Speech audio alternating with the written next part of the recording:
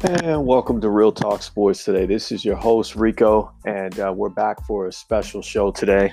Every show is actually special, but the first thing I want to start off with is just, basically the news that's pretty much saddened, I think, everybody out there that is a huge basketball fan, a huge sports fan, a huge Los Angeles Lakers fan, and that is the passing of the great Kobe Bryant.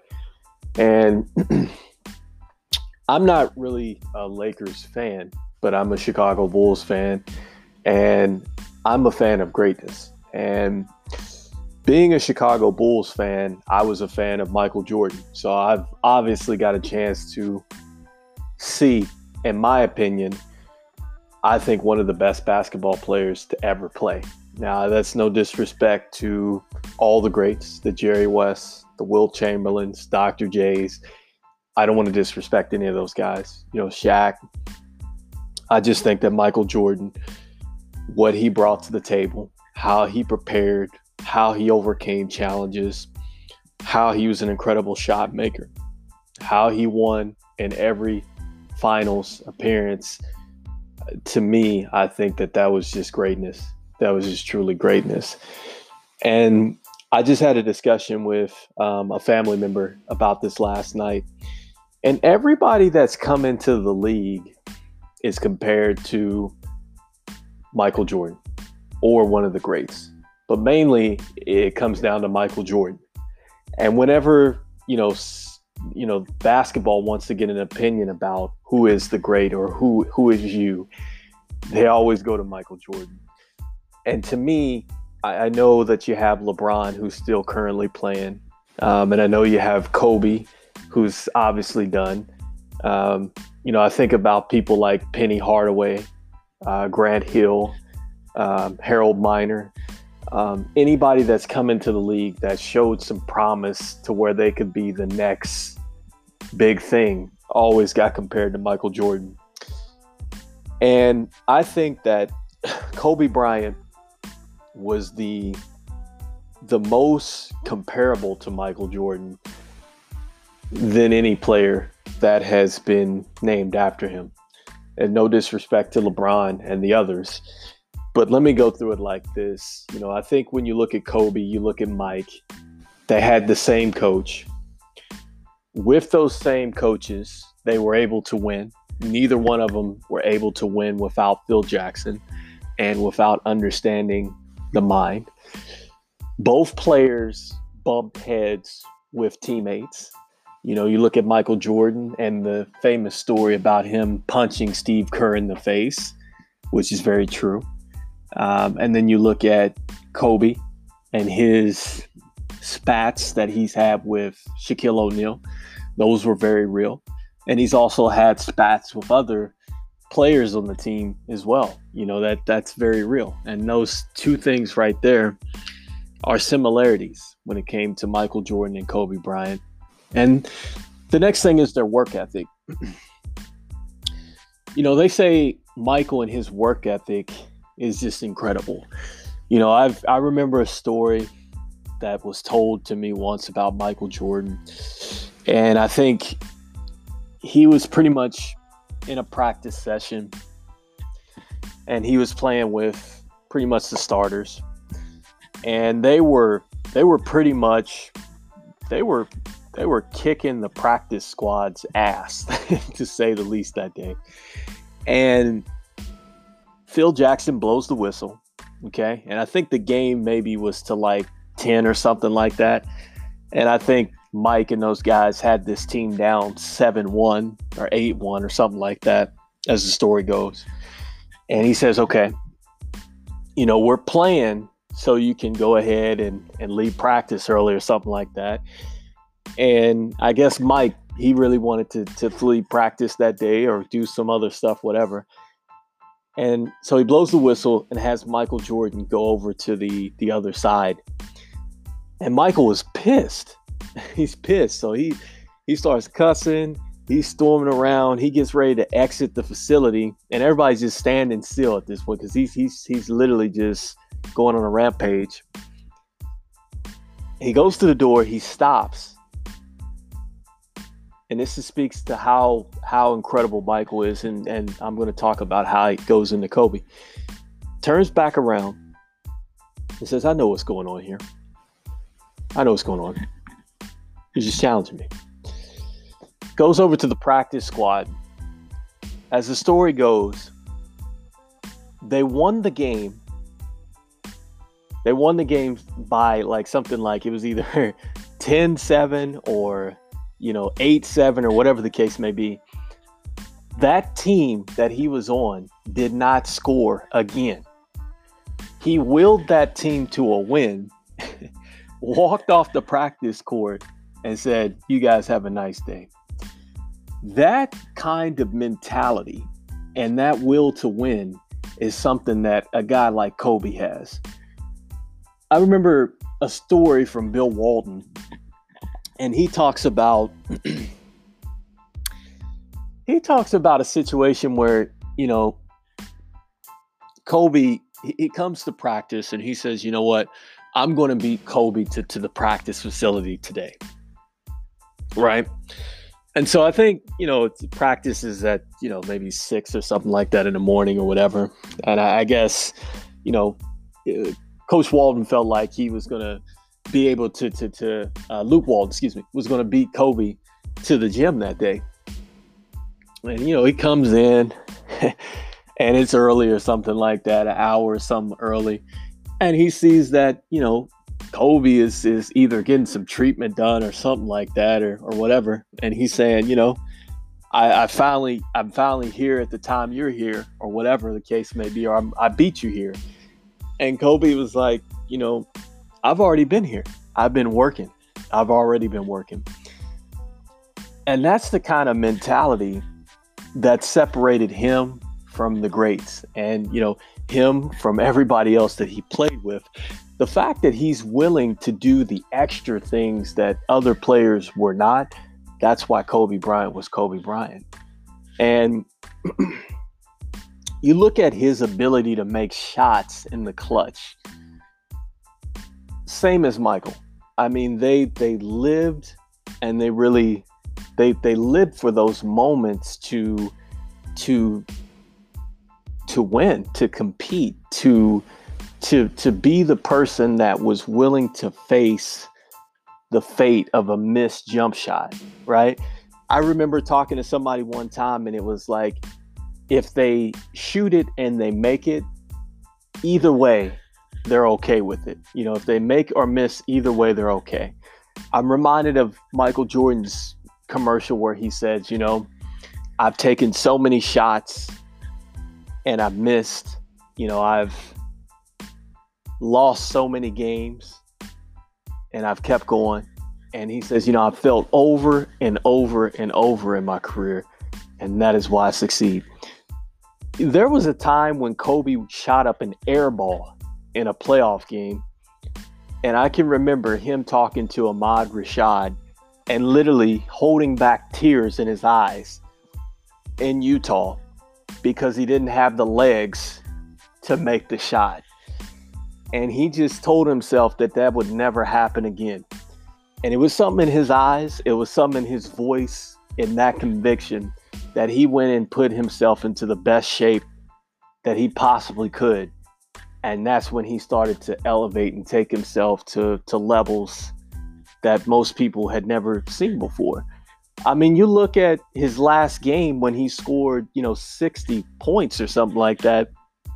Here's a guy that's been in the league since he was 17 years old.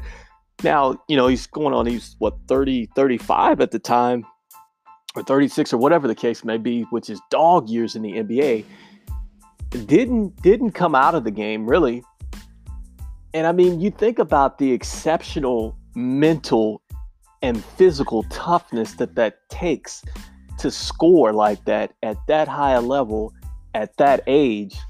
That is kind of what Kobe is all about, man. And to me, I think it's just it's the aura that he kind of has around him, much like Michael Jordan. Both have been in dunk contests. Both have won dunk contests. That was another thing. Both were good at that. Each one of them MVPs in an All-Star weekend. And I'm not taking anything away from the greats. Obviously, Bron and Kevin Durant and all these guys have been MVPs, but it's the way that they were MVPs. It's the way that they were MVPs. And to me, both compare because both were able to take players, right? Players that maybe weren't necessarily the greatest players on any other roster, but they were players that they essentially they took whatever skill set that they had and made it into a championship caliber. You look at a guy like Derek Fisher, you look at a guy like Ron Harper, you look at a guy like Rick Fox, Glenn Rice, in Jordan's comparison, Bill Cockright, Steve Kerr, Hodges, John Paxson, Scottie Pippen, Lamar Odom, Paul Gasol. Yes, they're terrific players, but Kobe is able to, and so is Mike, transmute a certain mental energy and a physicality to each one of his teammates in which they were able to respond at a championship level when needed. Take nothing away from Phil Jackson too as well, but let's make it clear that the players are the ones on the court and they're the ones that are responsible for the win or the loss, one way or the other. I've never seen two players be able to do that. No disrespect to the guys who have been champions of late, like Golden State, what they're able to do, that was a complete synergy, from one all the way down to the end of the bench, with Golden State. But when you look at Kobe, you look at Jordan, those were two individual pieces. Okay. It's not like it was Klay Thompson. It wasn't Steph Curry, Draymond, and others. Like, these were two players.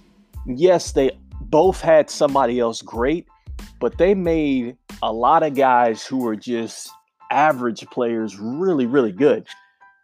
And they were able to win multiple championships. In fact, Kobe, I believe, is just one off of Michael Jordan. That's something that Grant Hill can't say he's done. That's something LeBron can't say he's done.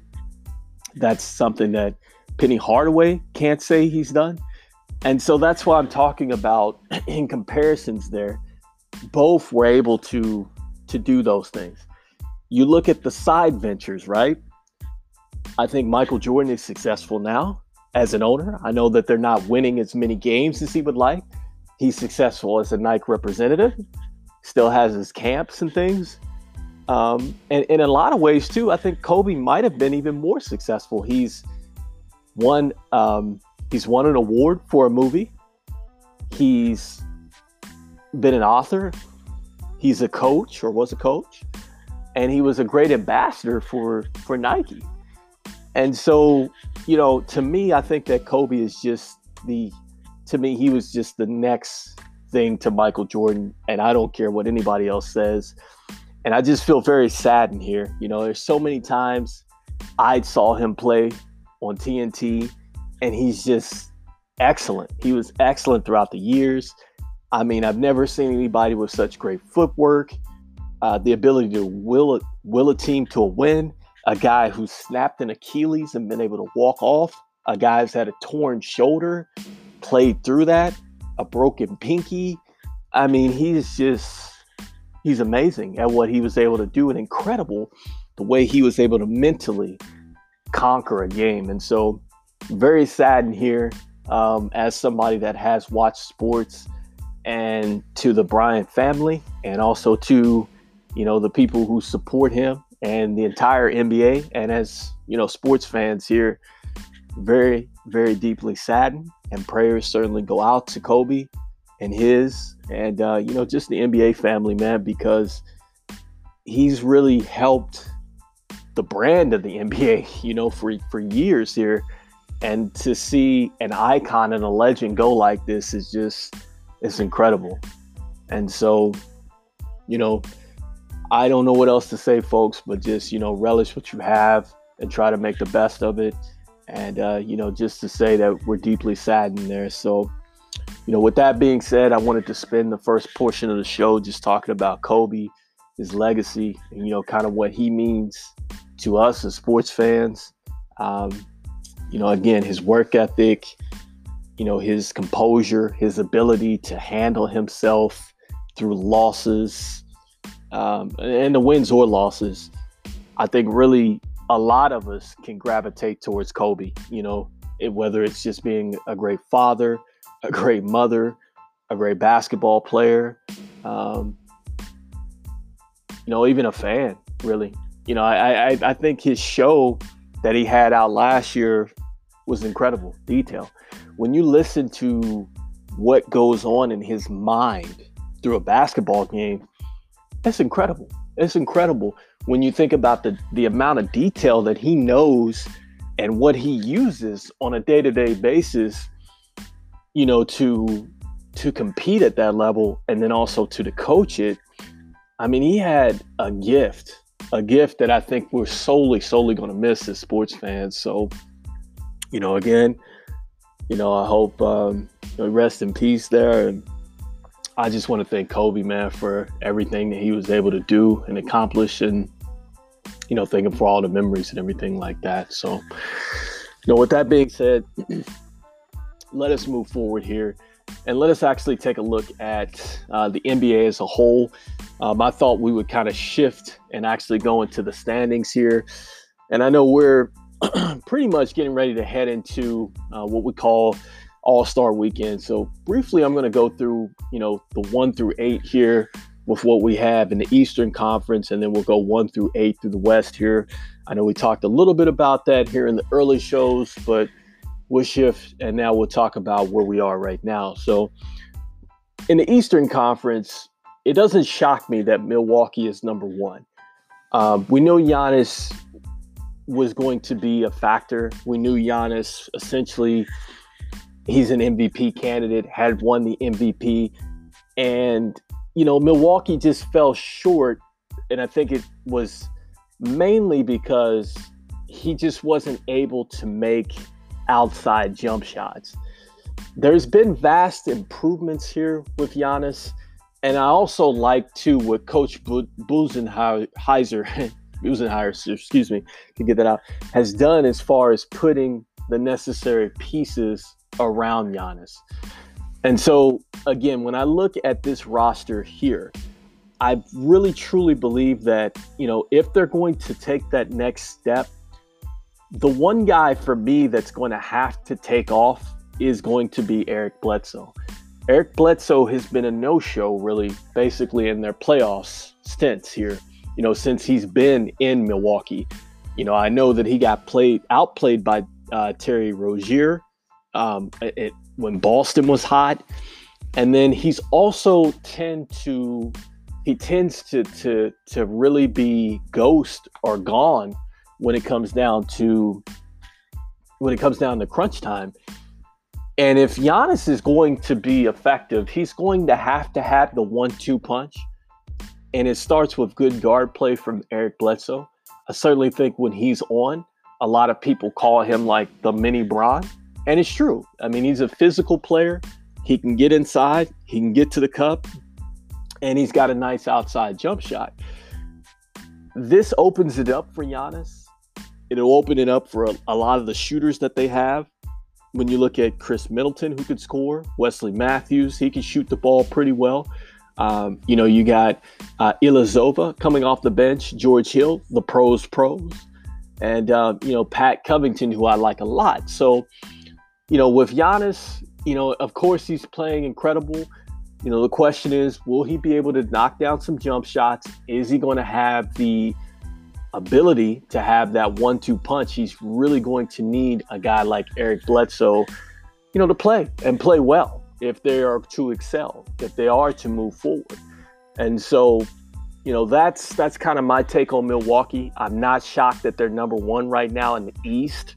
I expect that. But my question is, for them, will they turn the corner, when it comes to playoff time? I mean, they're setting themselves up well right now, obviously with the home court advantage. And looking at the AFC, we'll get to that. I think they could take care of business. The one team that surprised me here in the East right now has got to be the Miami Heat. I knew Jimmy Butler was going to be a factor, right? And I knew that, Coach Spoelstra, I know he can definitely coach a team. For sure, he can coach a team, and definitely a championship team. I didn't know that, they were going to get such outstanding play, from the other pieces. I look at Bam Adebayo here. I knew that when they traded Hasheem Whiteside, he was going to have to step up. And to me, I think he stepped up so much. He even plays a lot better than what he was when he played for Kentucky. I love the bounce he has, the energy he plays with. Incredible. I think they got a steal in free agency when they got Myers Leonard over from Portland. He was just waiting to get some minutes. Shoots the three ball pretty well. Good floor spacer, everything like that. And this kid, Duncan Robinson from Michigan, he can absolutely light it up. He's been terrific.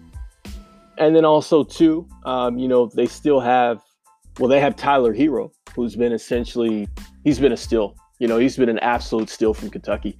As a rookie, you think that rookies will come in, they'll be okay. At least they'll take a year to learn and everything like that. Tyler Hero's been outstanding. He's really been a great field general out there, makes timely shots, no fear. He's been excellent, very, very excellent. And then lastly, when I look at the one other piece that they have that to me has been outstanding is Kendrick Nunn. I mean, Kendrick Nunn was a free agent that was just picked up, and this guy has played incredible. I mean, here's a guy, pretty much you look over his last, 9 games or so, and he's averaging 19 points a game. So an undrafted rookie coming into this organization has really made a huge benefit to the Miami Heat. And I like their chances. I do like their chances, but I think their problem is they're going to run into a situation where as the playoffs slow down and as, the three-point shot maybe becomes a little bit more difficult to score in a playoff series, they're going to need somebody to be able to bang inside. And so that's the one thing that I would be worried about with Miami. This is a young group. They've never really been there. And I think experience is definitely going to play a factor in the playoffs. So curious to see what happens to them once they do get to the playoffs. Right now, they're in great shape. I look at 3 through 5 here. Doesn't shock me with the Toronto Raptors. I know the Toronto Raptors have played well regardless of who's been there. Last year it was Kawhi. The year before was DeMar DeRozan. As long as you have a guy like Kyle Lowry, you have Siakam, you have Gasol, you have excuse me. You have Gasol, you have Siakam, and then you also you have a guy like you have a guy like a Patrick McCall who's been on the Golden State Warriors before. Fred VanVleet, terrific at making big shots here. And then, you also have Serge Ibaka as well. He's experienced, now an NBA champion, played with the Thunder as well. So they have a solid roster. They have a solid roster that's been there and that's won. And to me, I think it's just going to come down to if Kyle Lowry plays the way Kyle Lowry plays throughout the season. That's been the problem for them. I think he got a pass last year because Kawhi was there and he was able to bail them out. This year, there is no Kawhi. Yes, there is Siakam, but he's going to have to play big in order for them to kind of turn the corner, in my opinion, really. And so when I skip down the list here, one of the most intriguing teams is the Pacers. Now, I know right now they're sitting here at 5. I've always loved Malcolm Brogdon. I love how he plays and everything like that. The key for me is what is going to happen with, Victor Oladipo. If Victor Oladipo can get back to the playoff form that he had, and I know he's looking to make his season debut here on the 29th. If he's able to be the Victor Oladipo that he was before he tore up the knee, this club could be in a situation where they're going to really get a leap as they get ready to go to the second half of the year. I like their roster as it is. It's young. It is experienced. I like Sabonis. I like how he plays and everything like that. And it's just going to hinge on Victor Oladipo. If Victor Oladipo can play the way that he has played before, I really think that this roster is going to be fine. I think that they're going to make a deep run here in the second half. And when I look at the bottom of the East, the most surprising to me is probably the Brooklyn Nets. And when I look at the Brooklyn Nets and I think of what they have done, okay, I think when you look at what Brooklyn has done, they may have, I want to say that they may have gone all in, and it may not have been the right decision. Now, I know they still don't have Kevin Durant. I know he's still a year off from coming back.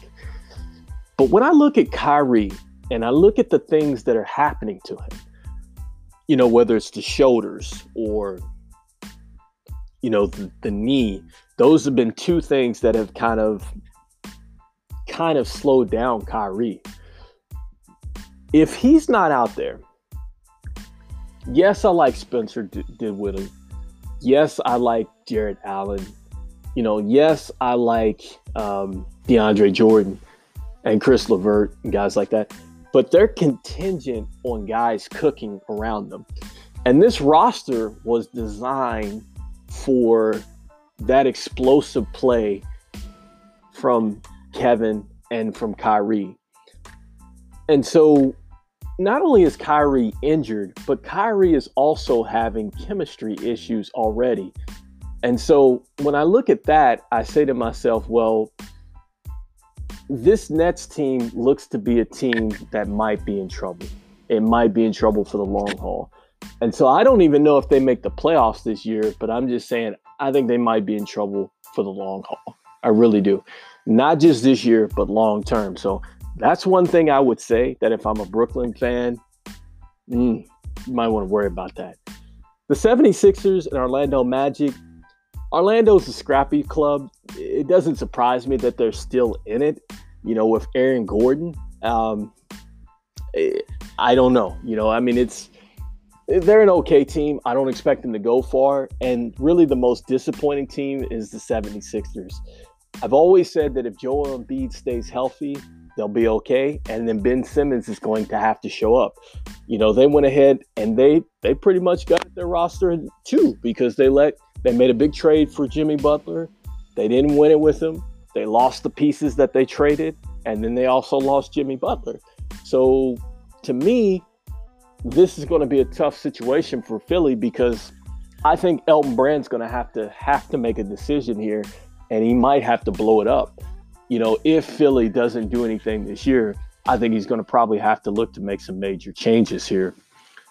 And so with that being said, I know we only have about a minute left here in the show, and we went over the Eastern Conference. I think next week we're going to go over the Western Conference, and then we'll transition to Super Bowl weekend.